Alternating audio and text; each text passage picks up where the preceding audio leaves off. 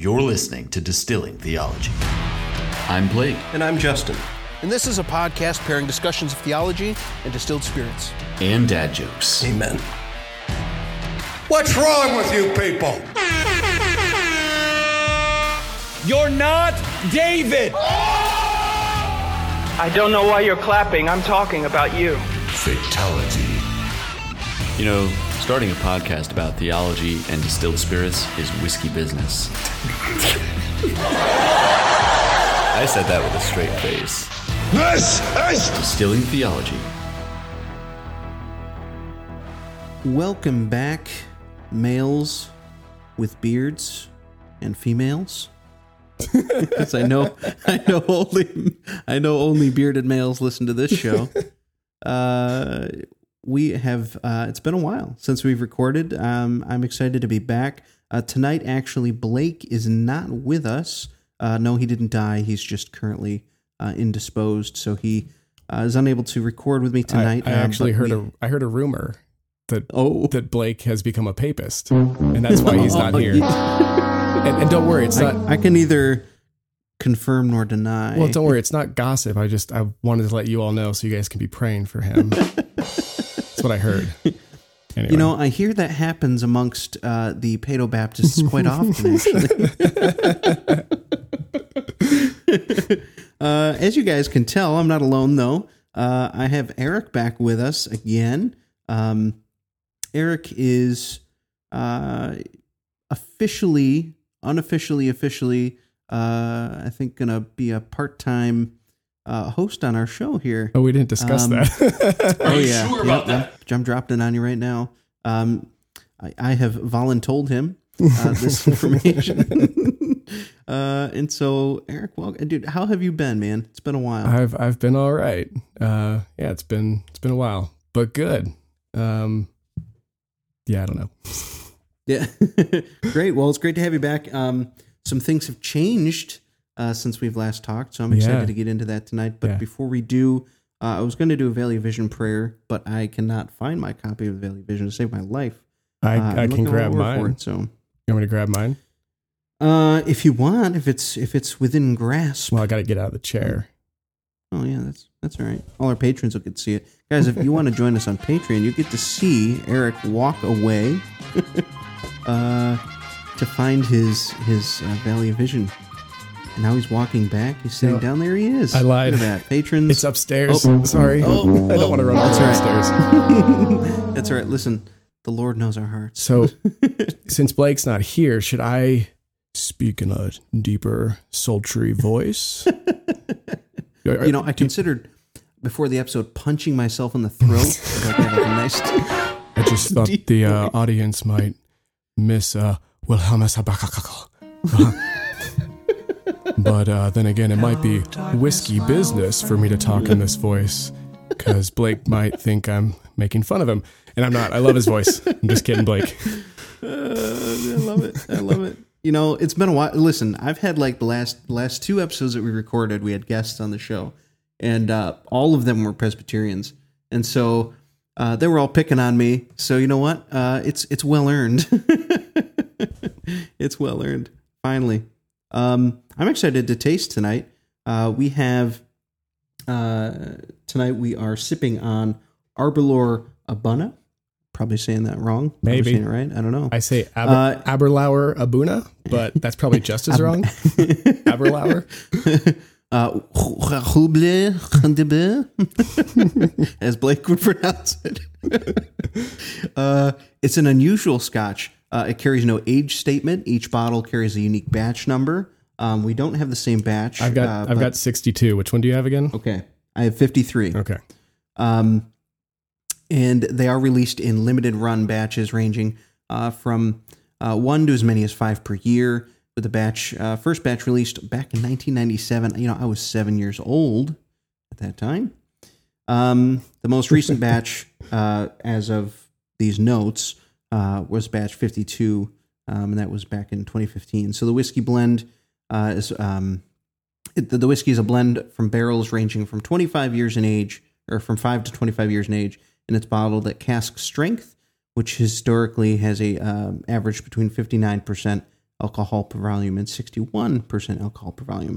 And it is not chill filtered, nor is any color added to it. And it is matured in Spanish Oloroso sherry butts. And yes, that is butt with 2 T's. You might need to bleep that one out, Blake, later when you're editing. Yeah, for all you homeschool Sherry listeners.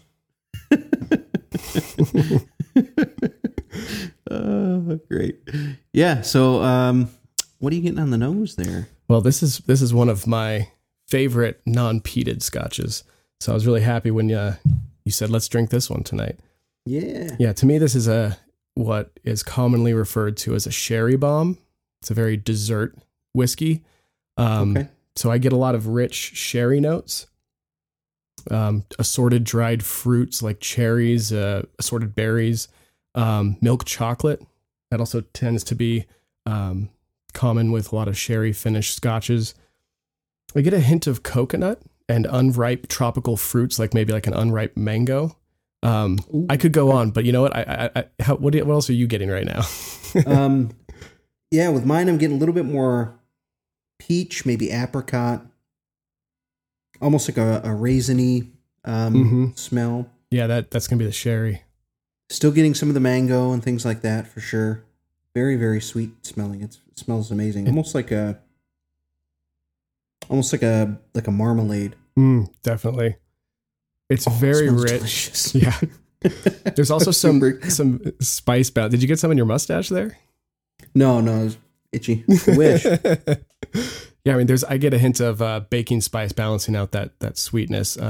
Either coriander or cardamom. I always get the two mixed up. It's like that tangy floral baking spice note with little nutmeg and clove. Get a hint of oakiness. Cinnamon. Yeah, cinnamon. Even some vanilla and walnut even. Yeah. You know those, you go to like IHOP or something and they have the like cherry flavored or strawberry flavored syrups, just those like berry, like there's that sweet fruity syrup note on the nose. I get some spun sugar like cotton candy and those red candy shoelaces. You remember those as a kid? Yeah, dude. A little bit of leather and pipe tobacco. You're bringing this alive, man. Yeah. It smells good. It smells so good. I'm super pumped. I mean, when we said we were tasting that tonight, right before we started recording, I poured some. So I wrote some of these notes down ahead of time. I'm not just rattling them off, but I mean, yeah, I spent, a couple minutes before we started recording with it. And it's one that I'm pretty familiar with. One of my favorite non-peated scotches, as I said. So, well, let's dive into this here. Cheers. Wow. How's that ABV treating you? It's not as bad. Man, it's got almost like a soft, oily texture. Yep. I'm getting a lot more of the dried fruits. It's very dry. Yeah. Up front, like in the front, which is like really mouthwatering on the sides. So it's kind of like an interesting mix. There's definitely some apple, even some of the apricot for sure. There's the spice. Yeah, I think the spice comes out a little bit more on the palate than on the aroma. It does come more out as like a nutmeg, clove kind of spice, cinnamon, and that dryness, the oakiness. You were saying that it's anywhere from 5-year-old to 25-year-old barrels are married. Not blended, as you said. You said it's a blend, but technically this is a single malt scotch, and blend is a dirty word that we don't say here while we're drinking single malt scotch. But when they marry those barrels together in the batch, those older barrels are what's shining through when you get that dry oakiness on the palate. So nice. Yeah, it's a delicious whiskey. Oh man, I'm getting that dark chocolate now. As it kind of sits, almost a coffee as well. It's got a long finish. Oh yeah, like that sits. It's very creamy, like creamy caramel kind of flavor. So this just kind of sits there. Yeah, the thing with higher ABV, cask strength whiskeys that I love is once you get used to the burn of whiskey, which I don't even feel it anymore for the most part. Sure. They do have a more viscous, oily texture to them. You're not watering the whiskey down. You're not adding water. to the whiskey to proof it down. So those oils are just so much more present, and you get a much more coating mouthfeel. And a lot of that's going to come from aging exclusively in sherry. But I paused just so Blake would have a harder time bleeping that out later. Anyway, yeah, it's a great whiskey. Yeah, I'm thoroughly impressed. Blake and I were discussing possibility of starting to rate the whiskeys on the show, 1 to 5. Not going to do that now, but I think it's a great idea, and we should do that. We were thinking about doing his rating, my rating, and then a combined DT rating. Nice, like what we rate it as a show, because we have very different preferences in our palates as far as what we like to sip on a regular basis. So, like, I prefer the sherry, Speyside kind of scotches. He's more of a smoky endeavorer, as it were. So, speaking of smoky high ABVs, you have some smoking news to tell us, don't you? I do. So, just in the order of things, it's going to seem a lot more abrupt to a lot of the listeners, but this is actually taken place over a longer period of time. When I became a Christian when I was much younger. I was a teenager. But when I became a Calvinist, I don't want to jump right to Reformed because I wasn't quite there yet, but I became a Calvinist in 2016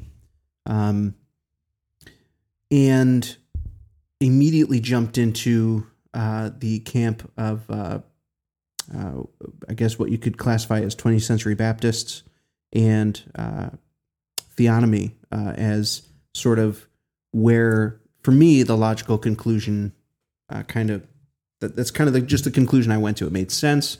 I heard a lot of good arguments for it. And so I wasn't in a position to argue against it.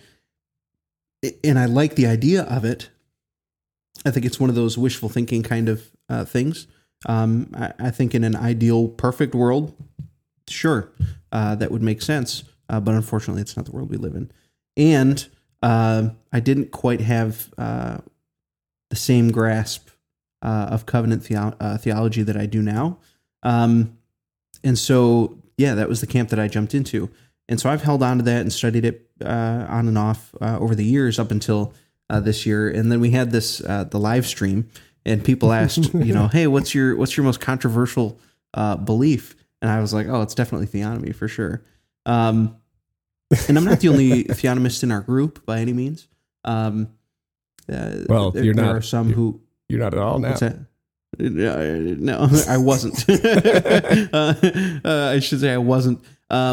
And we even had, I think there's at least one guy who's like a full-blown Rushdoony reconstructionist in there as well. A great guy, super funny. He's got some fun posts and stuff. But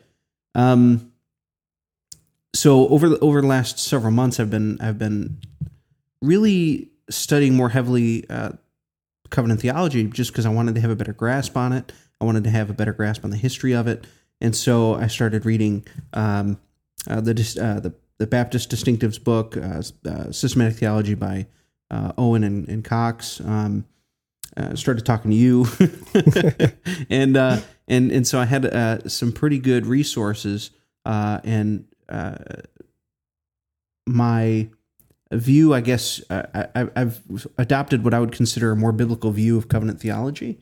Yeah, boy. Which led to diving headfirst into 1689 federalism, and seeing that view of covenant theology has it basically put me in a position where it's like, all right, I have these two views that are totally conflicting now, that they're not compatible with one another, and so what do I do? One of them's got to go. This is definitely biblical. This one I think is biblical. So I had to give it up. And the further I get away from it, hindsight's 20/20. I'm seeing it more and more clearly now as I continue to move forward. But yeah. So yeah, I am no longer, for those listening, I'm no longer in the camp of a theonomist. there are things I love about the ideology of theonomy. Yeah. But before we get there, hold on.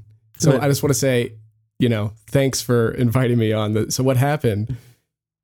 That live stream episode released, and it was hilarious because Justin had texted me maybe like a week or so before, being like, "Hey, guess what? I'm not a theonomist anymore." And then the live stream aired, and I was like, "Hey, man." But then yesterday morning, as I was like getting ready to go to work, he texted me yesterday morning. He's like, "Hey, do you want to record a podcast tonight about theonomy? And by the way, Blake can't do it, so just be you and me." It's like, can we do it the next night? So yeah, here we are. But I wanted to say that was incredibly awkward, but awesome. It felt like confession time with Justin. Like you were in a confessional and just confessing your sins. Like, I'm sorry, guys. I really wanted to be a theonomist. I just couldn't do it anymore. But no, man, it's, you're putting this out there for the world to hear that like one episode later, what's your most controversial view? Theonomy. Next episode, hey guys, I think I was wrong. So just kudos to you, man. Well, the first people to hear about it were actually in our Distilling Theology reading group, where we're going through the Wonderful Works of God by Bavinck, and we ended up, it came up somehow in the conversation because we were talking about covenant theology. And so it just kind of came up, and Blake was like, "Oh, so by the way, do you want to tell these guys?" I was like, "Yeah, sure." So I told some of the folks that were in our our Zoom meeting for the reading group, because we meet once a week. By the way, folks, if you want to read some awesome content with us, we have weekly Zoom meetings as we read through these works together. So super fun. Join us there. So they were the first people to hear about it, but then, outside of like you and Blake and us, the admins and the Distilling Theology Facebook group, I was like, "Hey guys," and one of them was like, "This is even better than you becoming a Presbyterian." It was hilarious. So yeah, some of you might not know like what any of these things are, which is fine. So we have laid out some definitions here. Kind of describing what theonomy is. Translated accurately, it just means God's law. The term theology, the term theonomy is translated as God's law. And so the idea was more fully developed by the guy who was the patron saint of theonomy, Greg Bahnsen, who, listen, I absolutely adore Greg Bahnsen. I love his presuppositional apologetics. I really do enjoy his work on theonomy, despite no longer necessarily affirming it. I do still enjoy his works, and he's a brilliant Christian philosopher. So credit to him where it's due. But theonomy was very fully developed by him, and it basically rejects the traditional Christian doctrine between the civil, ceremonial, and moral aspects of the law. It rejects the Reformed doctrine that the Israelites' theocracy was unique, temporal, divine institution, and that the validity of the Israelite civil laws and punishments expired with the unique divine sanction of the Israelite theocracy and with the death of Christ. So theonomists would argue essentially that for the abiding validity of the civil law, the Mosaic law in its exhaustive detail. So basically sets forth the proposition that our civil magistrates, our governments, must adhere to God's standard, which, as nice as that would be, we know is not going to happen. Well, I want to clarify that point. So you said that the civil magistrate is required to adhere to God's standard. Mm-hmm. And I think that's where some confusion arises, because that sounds nice. I think we would all, hopefully all of us as Christians would agree with that. Yeah. You said that theonomy means God's law. And oftentimes it's presented as, it's theonomy or autonomy, God's law or man's law. And you got to choose as a Christian. And of course, out of piety, out of love for the Lord, we recognize that we want to follow God's law. So God's standard is the standard, and we would say yes and amen. But when we start getting into the details of what that standard actually is, that's where we kind of part ways, and that's where there's disagreement. Sure. So for that definition, I think a more clear definition is not just that God's law is required for the civil magistrate to uphold or anything like that, but that specifically the Mosaic judicial law. Yeah.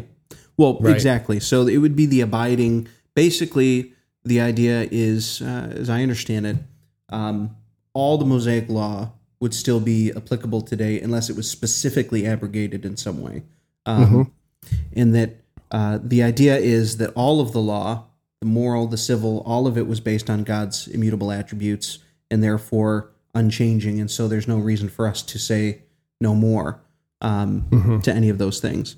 And in a lot of that is dependent on the idea that that we're all part of the same covenant that those laws were given under as well, right? That we would be considered under the same covenant of grace, going all the way back to the beginning. And I think that's going to take us down a road of covenant theology, which I think we should get to. But before, I interrupted you a while back, and you were going to say some things that you actually really appreciated about theonomy and liked. And I have some things I would like to say that I really like about theonomy as well.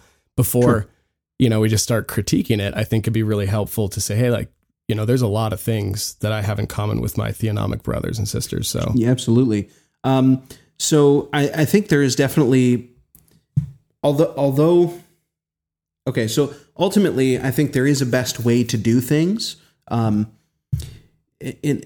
think we all, like you said, we would all agree that God's law is the most just law. It's the most right law, and we wish the whole world abided by God's law.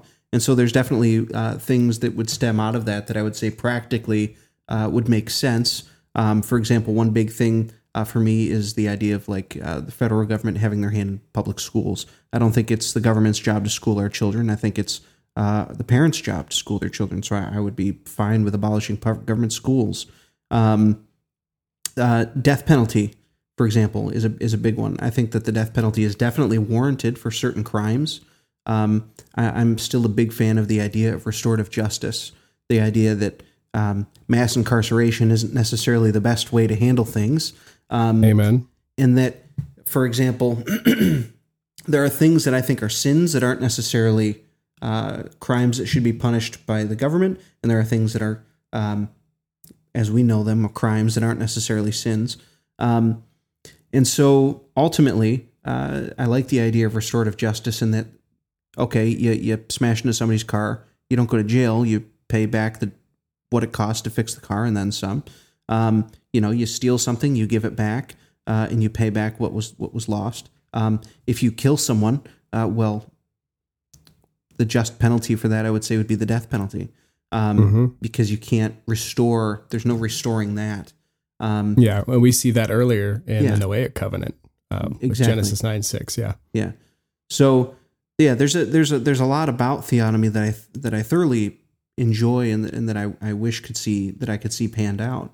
I think that's one of the reasons it's so alluring and that it's so attractive, especially in a day and age where our culture so clearly hates God. The idea that God's law reigns and should be in all its glory presented and abided by our civil magistrate sounds very appealing, for sure. Yeah. And for me, I love the presuppositional nature of theonomy, that God's word is applicable to all areas of our life, that God's law is always going to be better than man's law. So in that sense, I'm a theonomist if the definition we're going with is just, you're for man's or God's law over man's law. Sure. But that's not how it's commonly used today, even though that's the etymology of the word. Sure. So I love the presuppositional nature of it. I love that it seeks to apply God's word to all areas like ethics, like civil law. Some Christians would say that there's a divide between the church and the state, that God's word and God's law is applicable to the church, but for the state, they're illuminated by the light of nature or man's reasoning. And what that creates is a dual ethic of sorts. Okay. You have one ethic for the church, one ethic for the state. One is ruled by the word of God. One, the word of God has nothing to do with. I completely reject that. So I love what theonomy is trying to do, but I do think it oversimplifies certain things that when you carry them to their logical conclusion just don't make sense. And I don't think we see it in scripture.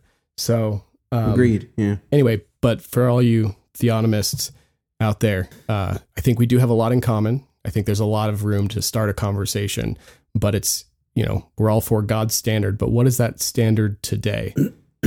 What does that mean for the church in the new covenant? What does it mean for a world post new, induction of the new covenant? So it's tricky. So For sure. And I think oftentimes hand in hand, we see theonomy and Christian Reconstructionism being conflated, I think, a little bit too often, because I think there is a distinction to be made. But they very often do go hand in hand. Christian Reconstructionism was essentially, I call it theonomy plus, and it dates back essentially to the 50s. Rushdoony was R.J. Rushdoony was a huge proponent of that. Again, great brother in Christ, but basically, so theonomy, as Bahnsen would have presented it, is not necessarily intertwined with a particular eschatological view, whereas Reconstructionism, I think, is dependent on postmillennialism as being your eschatological view. Now, I am postmillennial, but again, that doesn't go hand in hand with... I've got a quote later. Maybe we'll save it for the Patreon. That'll just wreck your post mill.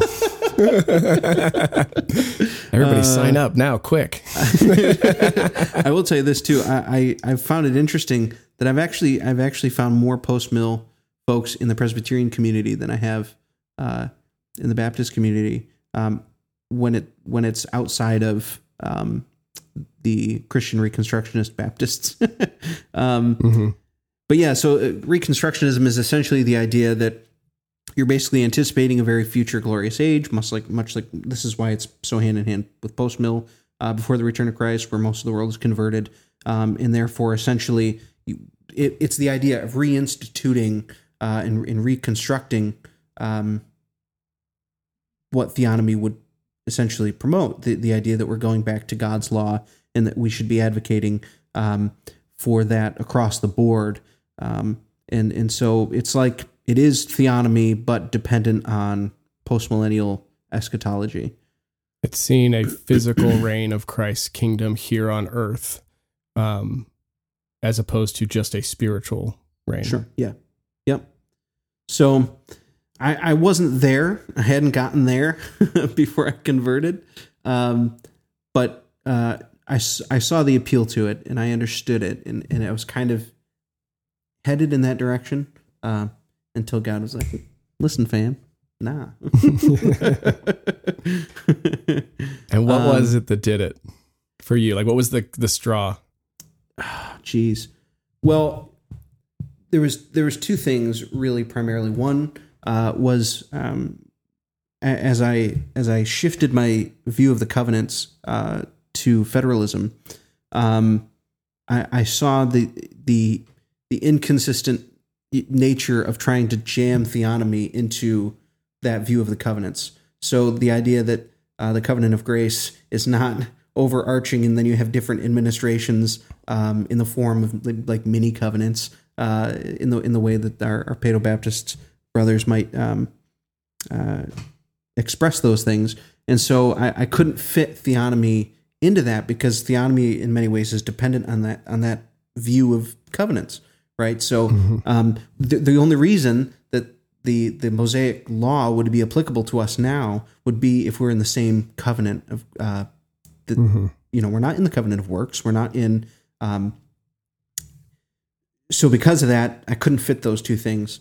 So it was that, and it was just a natural sitting down and thinking of the logical conclusions of okay, if we take theonomy and follow it through all the way to its logical end, is that even plausible?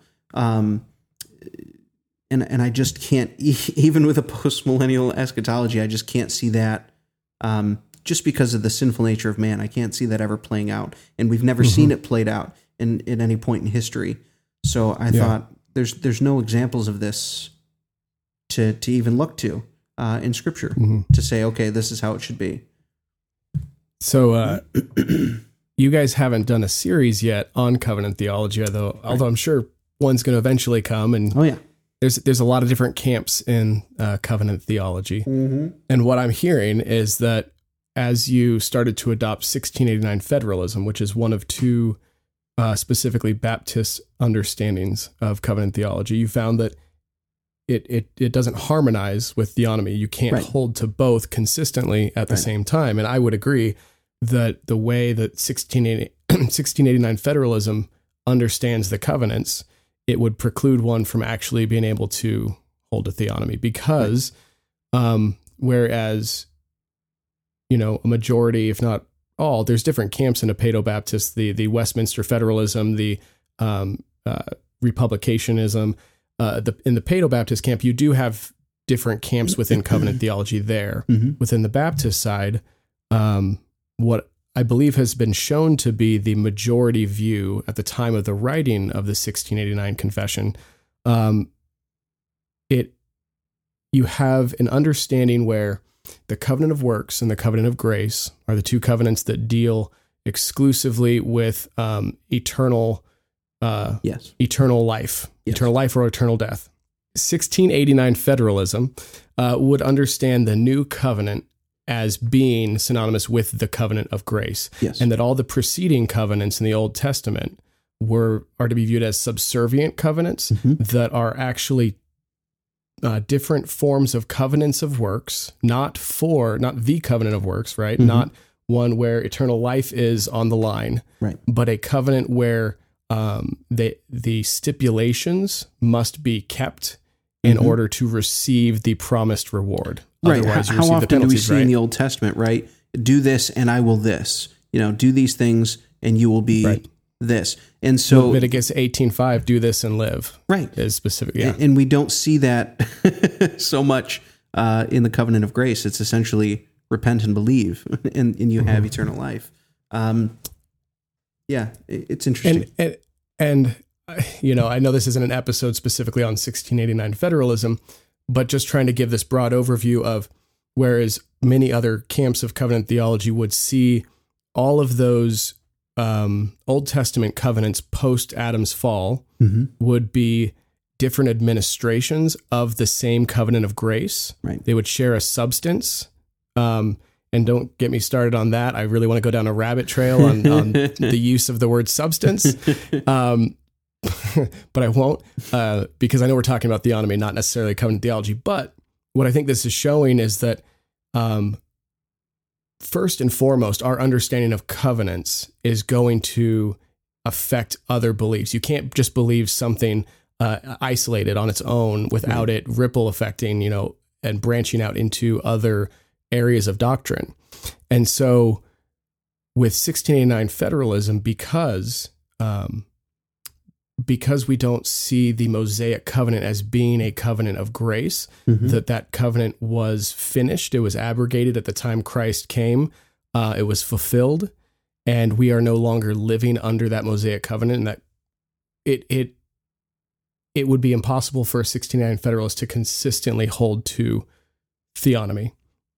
But you could try to consistently hold to it under other forms of covenant theology. Sure. Yeah, within the Baptist camp, there's pretty much only 1689 federalism and 20th century Reformed Baptist views, and they're both, and this is specifically Reformed Christians, what we're speaking of. There's all kinds of weird Baptists out there that, most of them go by the term non-denominational. But the non-denominational denomination, right? There's actually a church not far from here. It's a Seventh-day Baptist church. I'm like, boy, you really butchered that one. They're only Baptist on the seventh day. Yeah, I guess so.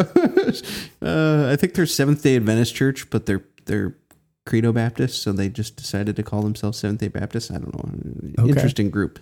So anyway, within that Reformed camp, we both affirm the 1689. It's just, ironically, it's almost like a hermeneutic of the 1689 difference in how we understand how it was written, which I think is why church history and how in the history of the confessions is important to understand what it actually means and why, why it was written the way it was written. I know it's not the purpose of the conversation here, but I would argue some other time that it's been pretty conclusively shown by especially Sam Renahan in his doctoral dissertation from Shadows to Substance that the dominant view at the time was commensurate with 1689 federalism, at least what it's become to be known today. Yeah. The 20th century Reformed Baptist view came about mid 20th century from some Baptists who were studying at Westminster Theological Seminary. The view of the particular Baptists at the time in the 17th century had kind of fallen by the wayside. Had become unpopular with the rise of dispensationalism, and for a number of years, their writings were basically lost. Yeah, and Baptists recovered some of their understanding of covenant theology while attending Paedo-Baptist seminaries, and so they kind of adopted this one substance, multiple administration view of the covenants. And the 1689 is written in such a way where it does allow both views, because both views existed at the time, although one was not very prevalent in the Baptist community. But they did allow, they wanted to allow both views. But in recent years, generous. Yeah. In recent years, I think Baptists have started to recover their covenantal heritage, to quote the title of a book by that name. Yeah. Thanks a lot, Presbyterians, for trying to seep into our theology. Oh man, no, that's great. And yeah, I can understand. It's one of those things where, look, I'm okay if you're gonna be theonomist, that's fine. I've heard some fantastic arguments for it. Just none as convincing as a biblical view of covenants. And so Blake and I were talking about this today, actually. Just the allure of something like that is very.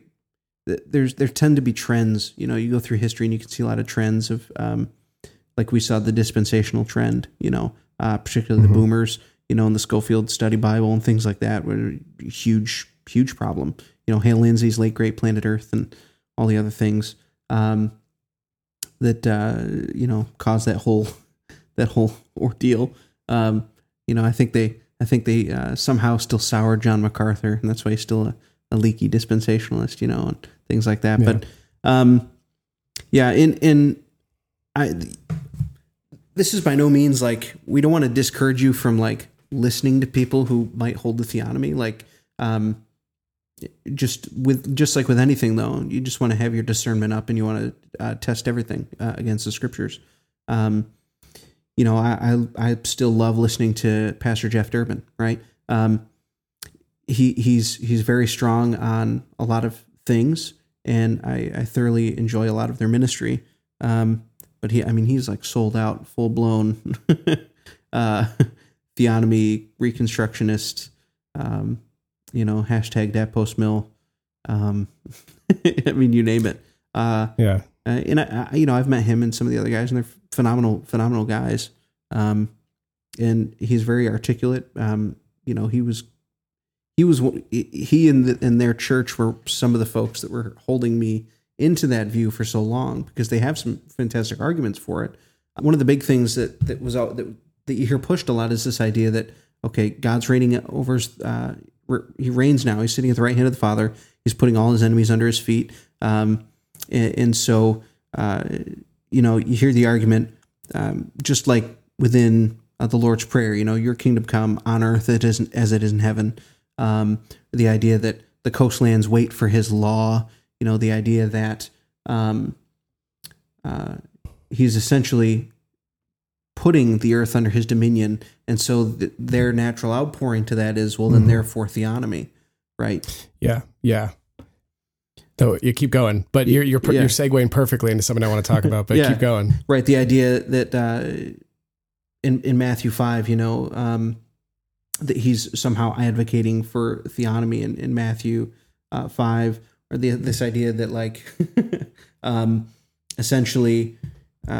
He's putting all his enemies under his feet, and the coastlands are waiting for his law, and essentially, what the heck was the verse? I'm so frustrated. Well, go ahead. Yeah, go ahead. You think about it, but you brought up how they tend to hear these, the coastlines are waiting for his law, and they think, there's theonomy, right? Right. Because it's talking about God's law.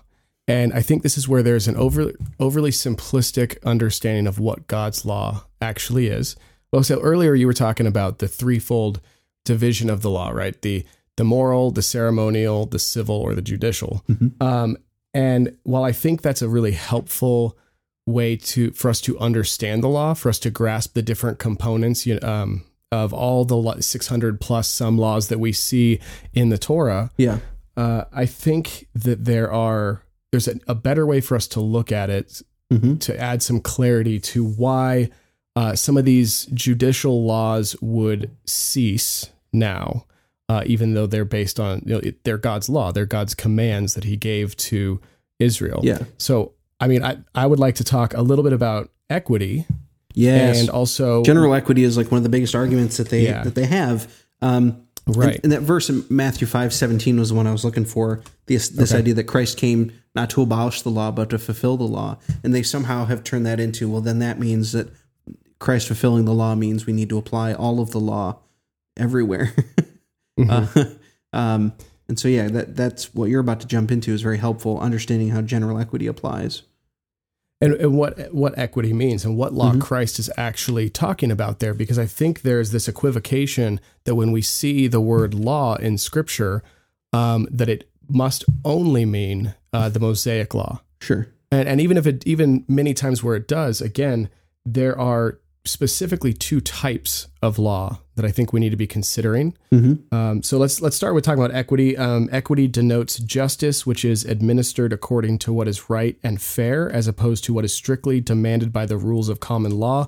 In a legal context, equity asks the question, how do you figure out what to do when the law does not apply? This comes from Craig Troxel and Peter Wallace. This is actually in an article written by Brandon Adams. And really quick side note, I am a distiller of whiskey. Brandon Adams is a incredibly well-read individual who distills a whole bunch of people's thoughts down into these amazing, crazy long articles. Mm-hmm. And then I try to distill them down further if I can. So here I am, distilling theology, right? It's your cue, Blake, when you edit. I expect or something. There you go, yeah.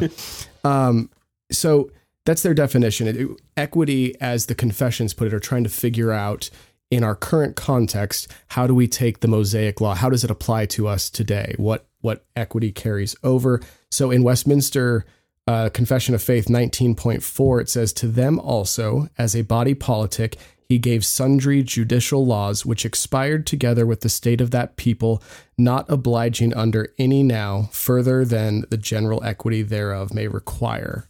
So it leaves the door open for this idea of general equity, which is a good thing, though Westminster Confession of Faith does say that those laws have expired except for general equity. Now we got to figure out what that means. And for a lot of people, the way they think, and I'm quoting from Brandon Adams here, but they think that you take Canaan and you just substitute California. Sure. Like, okay. So we just take this and we apply it to today, just A to B, like just one to one applies perfectly.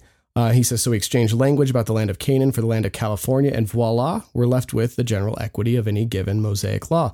The problem, however, is do the same thing. Yeah. Just with eschatology. Right. And the problem, though, is that's not the meaning of the Confession of Faith. And here he quotes the Second London Baptist Confession and how they phrase it slightly differently. The same section in the London Baptist Confession says, to them also he gave sundry judicial laws, which expired together with the state of that people, not obliging any now by virtue of that institution, their general equity only being of moral use.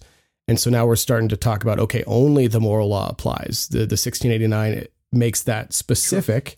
And I want to quote from Richard Barcelos. A lot of this is coming from an article that, I don't know if you guys link articles, right? We can link some stuff. I think it'd be really helpful. Anybody wanting to look into this more. But Richard Barcelos says that the equity that an old covenant judicial law might possess does not come from the particular old covenant judicial law itself. It is simply an application of moral/natural/universal law to Israel's unique covenantally conditioned natural or national life. So there may be principles in particular, Old Covenant judicial laws that transcend the Old Covenant, but the temporary law does not establish what constitutes equity. It is a unique illustration or application of it. Hence, the equity predates and even transcends the Old Covenant. That's huge, because Bahnsen's very clever in that he would say things like all of the, or most of the Mosaic code and the laws henceforth, because they were based on God's immutable character, that they specifically took part in general equity, in the sense that they apply now because they are based on God's immutable character. But that's a much clearer and more logical way of applying it, that they are just applications of the general equity of the moral law. Yeah. And Adam says that the judicial laws only help provide us with specific examples of how the moral law was applied to Israel. Therefore, we do not reason from Canaan to California, which is one step, but from Canaan to moral law, then to California, which is 2 steps. So the equity is actually the moral law. It's not the judicial law. We don't just say we take this, shift it over to today. We say the judicial laws that were given to them were applications for their day based on the moral law. And to find the true general equity today, we have to go back to and understand what that moral law is and then how it would apply today. I do want to be clear that that doesn't mean that God's judicial law in those days was unjust. And all of us, or it's not as if it were just then and it's all of a sudden unjust now. I think to some degree there is an aspect that if we were to apply certain laws today, it would be unjust. And I hope we can get to that maybe in the Patreon part, but I don't even know how long we've been going. But I think that when we're looking at the threefold division, we're at 48 minutes. We had a little discussion beforehand when we started recording, so we're good. Okay, all right. Maybe we just keep going. You break this up into 2 episodes because there's a lot more, man. So we're looking at the threefold division, right? I think a more helpful way to understand this is perpetual law or moral law and positive law. I like perpetual and positive law because I'm a Baptist and I like alliteration, right? But we're talking about the moral law and positive law. And the positive law is something that is laid on top of the moral law. The judicial law of the Mosaic Code and the ceremonial law were both positive laws. And we can actually see, an example of positive law. I like to use the example of the Sabbath, right? So you have the Decalogue, the 10 Commandments. We all agree that is God's moral law. Even theonomists, it's even if they don't make the same distinctions, they would say those laws are moral. So those are laws that reflect God's character that existed prior to the Mosaic covenant. But what we see in something like the 4th commandment is a positive law added to it. And we see them all over Leviticus and Deuteronomy and Exodus. We see a lot of positive laws, but here we see one in the day of the Sabbath, which is Saturday. The fact that we are to rest as Christians based on God's divine example and as a looking forward to our eternal rest with Him is a moral law based on God's character. He is a God who rests. He rested when He created, etc. Right? Sure. That doesn't change even today. But the day of the week has changed. It's Sunday now. It's no longer Saturday. So the day of the week was a positive law laid on top of the moral law, sort of like barnacles on a boat. The boat it's going to be a boat, but you can scrape those barnacles off and they'll sit on there. They'll be part of it for however long they'll be there. But they're not integral to that boat. They're not integral to the moral law. The day of the week that we worship God on, being Saturday, that was not integral to the moral law itself. It served its purpose for Israel. God gave them reasons for why they were to do it on Saturday, and they were to follow that. But so what are your thoughts so far? I could keep going, but no, this is excellent. I want to read that. I want to read that article in its lengthiness. Really, it sticks out to me a lot, that two-step process. The idea of going from Canaan to the moral law and then back to California. The idea that that's very helpful. That would have been helpful back when I was a theonomist to see that to transition from that too, because that's like a really significant. It'd be easy to sweep that under the rug if you're not really paying attention, but that's like a really significant understanding of how general equity works. Yeah. And I want to read you another sort of lengthy quote about positive law, but and lead into a discussion about why positive law is not part of the moral law. Even the twofold distinction that we're making is not a distinction that theonomists would make, but then I want to actually go deeper and actually look at some scriptural passages where Paul does make that distinction. Let's do it. This is a quote from Sam and Micah Renahan on a paper that they wrote while they were in seminary. It's great. Maybe we can link to it. I think it's free online still, but it says moral law endures throughout all of the covenants, but positive laws do not. A positive law may be generally defined as something that is dependent on direct revelation for its obligation. In other words, without some form of special revelation, we would not know of these positive laws and we would not be required to obey them. For example, the civil and ceremonial laws of the Old Testament are positive laws.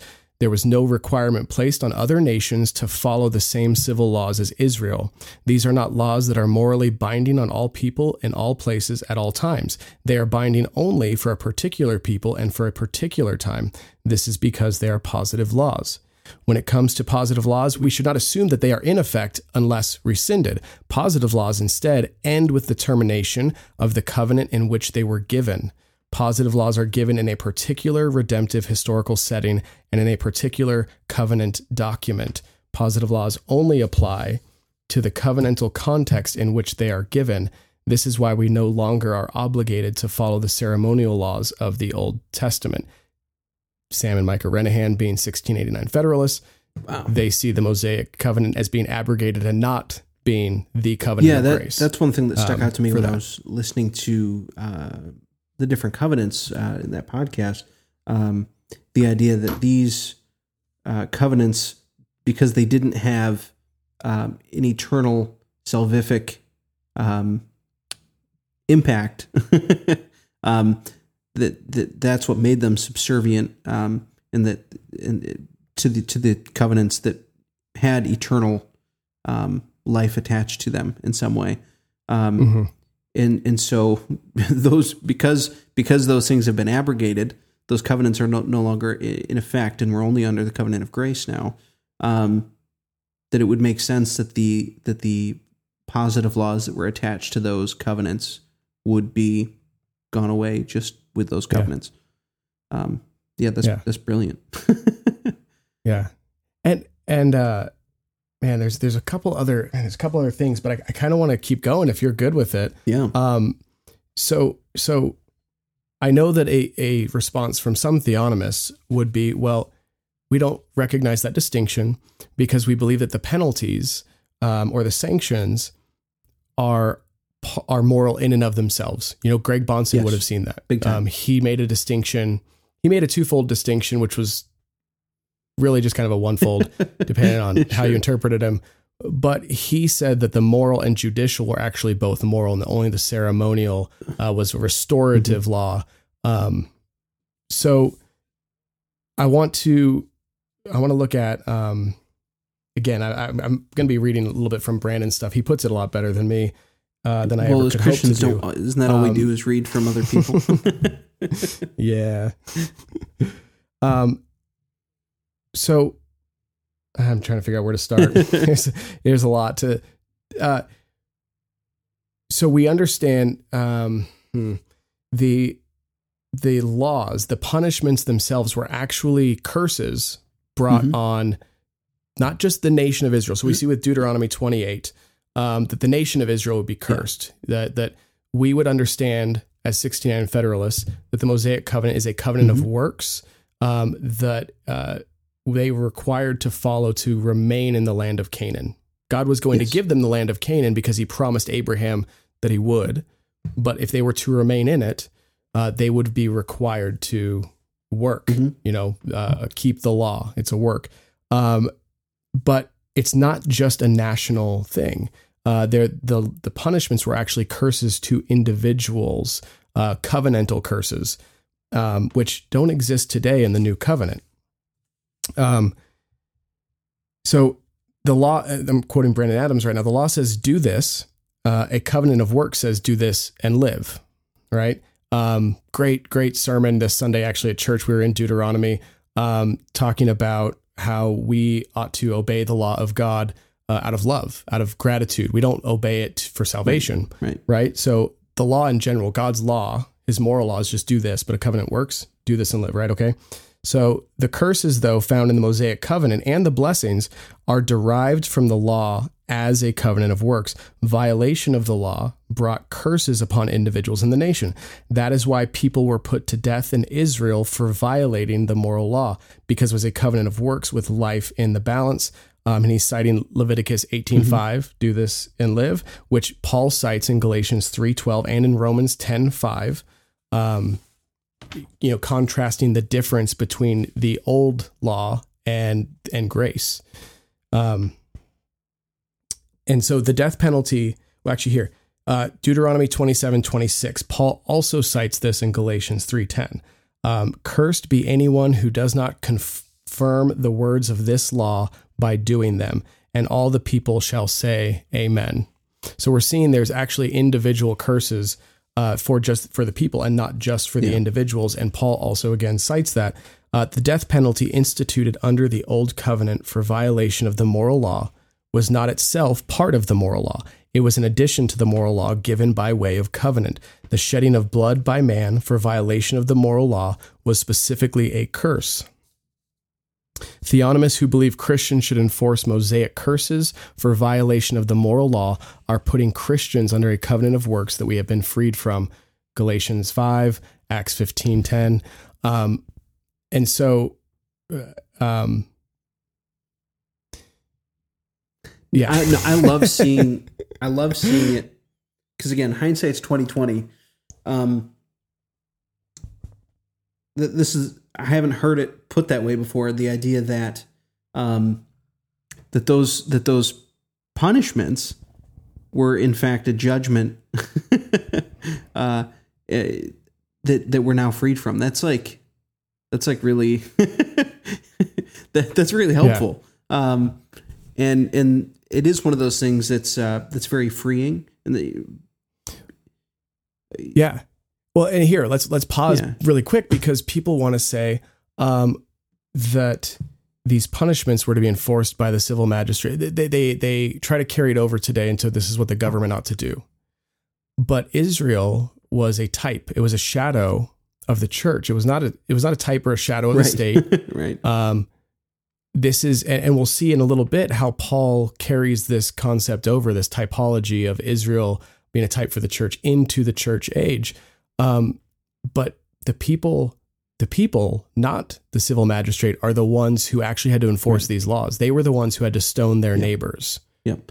And that's a huge distinction. So to say, putting the theonomist puts that responsibility in the hands of the state, where it wasn't the state's to begin with. They might say this is what the punishment should be, but like you said, it was then the people that carried out those punishments. Stoning disobedient children and homosexuals and all these other moral violations. Yeah. These punishments were part of curses that belonged to a certain covenant. And these people, who again were a type of the church, this was a holy nation who God dwelled with in their midst. Well, right, Israel, and so He would not permit. It's a shadow of the elect. He would not permit. Exactly, and so to conflate that with the state's a big error. In the same way, it's not as though these moral violations are going to go unpunished now. in the new covenant. They're still going to be punished in due time when Christ comes and judges the world. Amen. Yeah. Yeah. Yeah, that's huge. Yeah. That's huge, man. Yeah. Well, and Paul, we'll get to it, but I mean, Paul even talks about, who am I to judge the world? Sure. Like, no, we aren't to judge the world. God, that's God's job now. He used Israel for a time to judge the people in Canaan, to drive them out, but not the whole world. And we see the types and shadows throughout all of the Old Testament too. I was just listening to that today. The idea of Abraham's offspring and his offsprings, the difference between the offspring being Christ, and then the more temporal offspring that received specific land promises and things like that. Right. The physical seed versus the spiritual seed, right? Okay. So as Peter tells us, we are a holy nation now. The church, the elect here and now, we are the holy Spiritual nation Israel. of God, though we're not a geographical and ethnic nation as Israel was. Israel was a geographic ethnic nation that was a type, a shadow of the elect, and God's dwelling with them was a type of what the Holy Spirit does with us. But God would not allow such unholiness to remain in Israel if he was to dwell amongst them. And so there were these curses, these penalties, these sanctions against the stipulations God puts forth. It's almost like a type the commands or that God shadow of requires sanctification. of our mortification. boy. Exactly. We are to stone our sin. Yes. Yeah, exactly. It's so we need to remember what Israel is in redemptive history. There were absolutely elect within Israel. There was true Israel, but Israel as a geographic ethnic nation state was not the church. And that's where we would differ with Paedo-Baptists, again, where our Baptist covenant theology Visible, comes in and invisible, informs us here. Yeah. But we need to remember what Israel is and the purpose of Israel. I mean, they served three main purposes. I won't go down that road right now. But we got to remember that. And I want to point us to another passage that Paul, we're going to get to a couple more, but Deuteronomy 21, 22 through 23. Paul cites this in Galatians 3. It says, "And if a man has committed a crime punishable by death, and he is put to death, and you hang him on a tree, his body shall not remain all night on the tree, but you shall bury him the same day. For a hanged man is cursed by God. You shall not defile your land that the Lord your God is giving you for an inheritance." And Paul quotes that of Jesus Christ. He was the man hanged on the tree, cursed for our iniquities, right? And Christ paid for these penalties. Now, maybe in the patron section, what I would love to do is talk about where we go with how, because right now I'm critiquing theonomy, but what do we make of God's law? What does carry over? Because I would say things do carry over. I don't want to leave the theonomists listening to this, hanging dry, because I think there are things that carry over. We have to be very careful about what those things are. So I'm not saying that none of the law that God gave to Israel applies. Absolutely. I want to be clear about that, because some does. So I just want to put that out there. We'll carry that over. Not to entice Are we cutting people this off now? to come over, but definitely enticing people to come over. All right, but before we stop, if we can, there's one more section, and just for people who aren't patrons, although you should be, you absolutely should be, everybody. Yeah. By the way, if you join Patreon at the $14.99 a month level, you get after 3 months of support, you get a sweet patrons only mug with a Glen Cairn picture on it. This one? Which, by the way, if you're a patron, you can see what we're holding up. That's true. So I'm sorry. I just want to get to this. And then I think there's going to be some more awesome stuff, everybody. But I think this one's important. And again, I'm just going to read this. This is quoting Brandon Adams. Again, he says it better than I.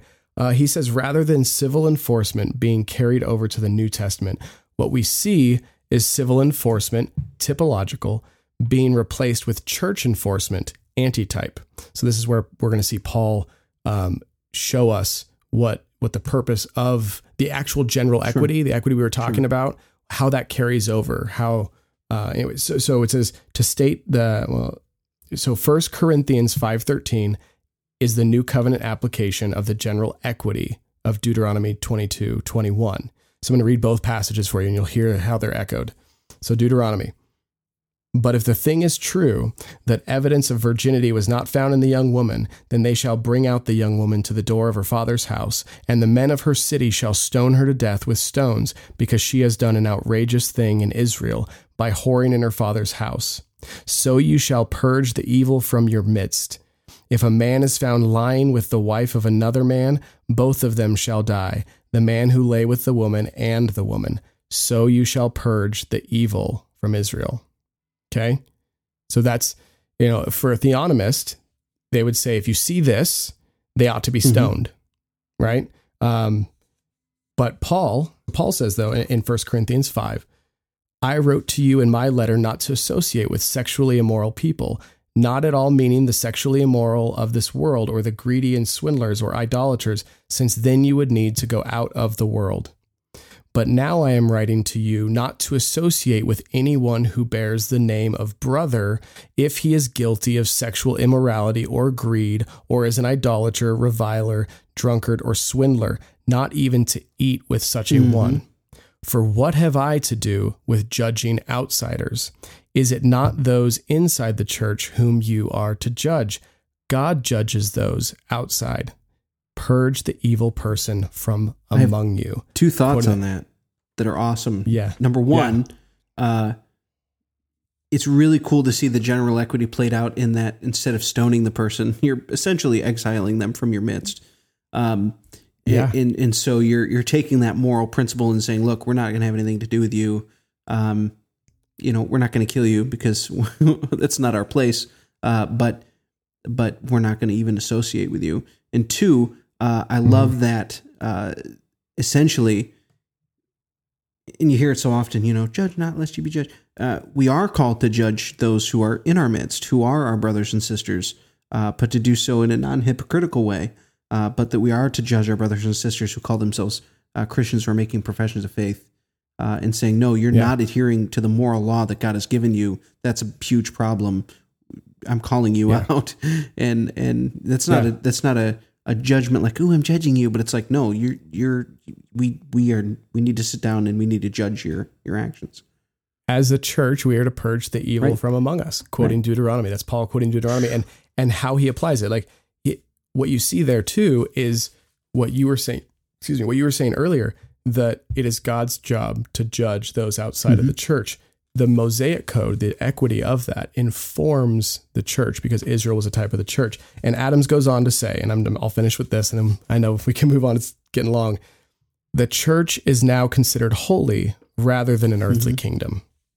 Thus, unrepentant sin is not tolerated in the church and it must be purged. Paul specifically applied a civil judicial law to the church, and in so doing, he proved that the civil enforcement was a positive aspect of the judicial law, not part of its general equity. So there's that distinction. Pause real quick. There's that distinction that the theonomists, they say, well, no, the positive law actually is also part of the perpetual. It's part of the moral law. But Paul is taking the concept, the equity, the essence of the moral law, and applying it to those in the church without the punishment, separate from the punishment itself, though just in the time of Israel, is not just for the church. It's separate. And it's not just for us to apply covenant. Right. And again, though some things do carry over, and that's a conversation that we can have, not every Mosaic judicial law should we be enforcing upon the unbelieving world, because that is us applying covenantal curses on people who are not in covenant with God for a covenant that no longer exists.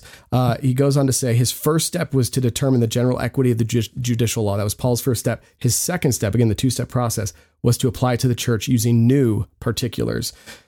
But notice what else he says. Paul specifically says that this type of moral enforcement must not be made obligatory on the rest of the world. That would be a misapplication of the judicial laws because it would be a misapplication of the moral law.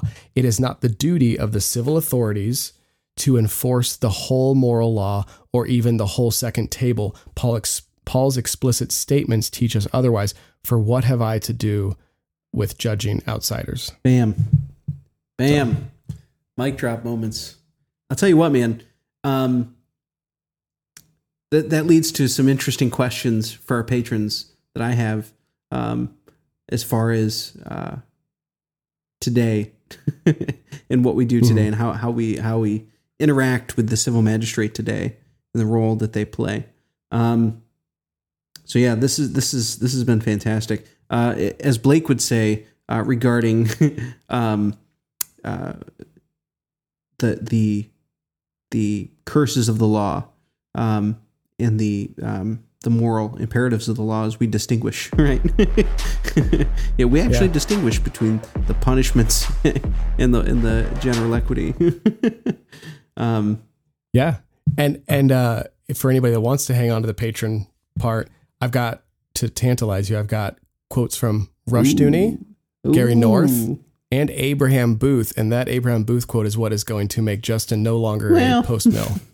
If you guys want to. Oh my gosh. We can talk about this has been awesome. Dude, I really appreciated having you on this episode tonight. Sorry, so long. No, honestly, I could talk about this all night long. This has been fantastic. So just some reminders, guys. Number one, if it hasn't been made clear yet, I am no longer a theonomist.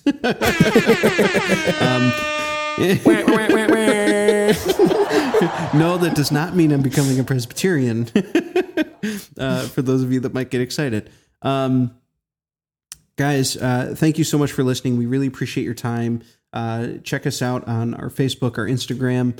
I think if we're not already, we're very close to 1,000 followers on Instagram, which is really cool. Our Facebook group is at 500 members, and it's a phenomenally exciting place to talk and hang out. And it's legitimately the most laid back and peaceful Reformed Facebook group that I've been a part of so far. Not to throw any other group under the bus. There's a lot of other groups that I really love and appreciate. But we really are something special. Also, check us out, distillingtheology.com. You can get all our podcasts there. There's a link to our online store where you can buy our mugs right now. Don't worry. Fancy Glencairns and stuff are coming, as well as some other stuff. Check us out on, because we are proud members of Society of Reformed Podcasters. So if you go to reformpodcasts.com, the S is important because there's another website that's real weird if you don't put the S on there. And so go to reformpodcasts.com, check us out there, and you'll see a whole host of other podcasts that are of the Reformed perspective, and your feed will literally be full of biblical, solid, phenomenal content for those of you that have a commute like I do. That is extremely helpful and beneficial. So yeah, that's pretty much it. Normally, Blake and I would end with our little tagline. So whatever you do. Oh yeah. Wait, wait. Let's see if you can remember. Okay. Teach it to me. So I would say, so Eric, whatever you do, whether you drink all to the glory of God, and then you'd say Soli Deo Gloria. Yeah. Soli Deo Gloria. There we go. All right. Yes. Cheers, everybody. Have a great night, everybody. Thank you guys so much for listening to this week's episode of Distilling Theology. I hope you guys enjoyed listening to it as much as, well, I enjoyed listening to it. It was a bummer that I couldn't be there for this episode, but I had a great time listening to Justin and Eric discuss these things. And again, a huge thank you to Eric for coming in last second. You guys had a great dialogue. I wish I could have been there, but it was awesome to hear you all talk about theonomy, 1689 federalism, and on our Patreon exclusive, they actually go for another 45 minutes talking about alternatives to theonomy, their views on just and unjust punishments, more on 1689 federalism, postmillennialism, and much, much more. So if you guys want to hear some of that exclusive extended content, you can join us on Patreon for just $4.99 per month. You'll get those early release episodes live streamed because we're usually streaming those to Patreon while we record them. You'll get extended episodes like this one and several others in our back catalog, as well as exclusive bonus content. And if you're inclined, you can join us at $14.99 per month. And after 3 months, we'll send you a Patreon exclusive coffee mug as a thank you for your support. Also, all of our patrons get a discount code usable at shopdistillingtheology.com. Now, next week, I'll be back with Justin. We'll be continuing our series on systematic theology, diving into biblical anthropology, which is the doctrine of man as we see it through a biblical lens. We're going to be starting that series by discussing the Imago Dei, or the doctrine that mankind is made in the image of God. We'll evaluate a few different interpretations of that, as well as, frankly, the application and how that affects us as believers in our day-to-day lives. We will be tasting Cappelletti's Pasubio Vino Amaro, which is a bitter herbal Italian liqueur produced by a small family-owned distillery in Italy. We're very excited to try that. Our patrons also get to vote occasionally on the spirits we taste, so there's another reminder for that. And just as a little tease, here is some of the patron-exclusive episode, and we'll see you guys next week on Distilling Theology. As a theonomist, one thing I was looking for to convince me otherwise, because I'm always, I do want to hear both sides to an argument. I don't want to make an ignorant judgment or decision that has possibly eternal consequences in some way. Just because I want it to be that way. So I often looked for, then what? And I rarely got an answer. Last time I was on, we talked a little bit in the patron part about Romans 13 and about you and I, how we disagreed with 21.4, I believe it is, in the confession, and how the confession states the role of the civil magistrate, right?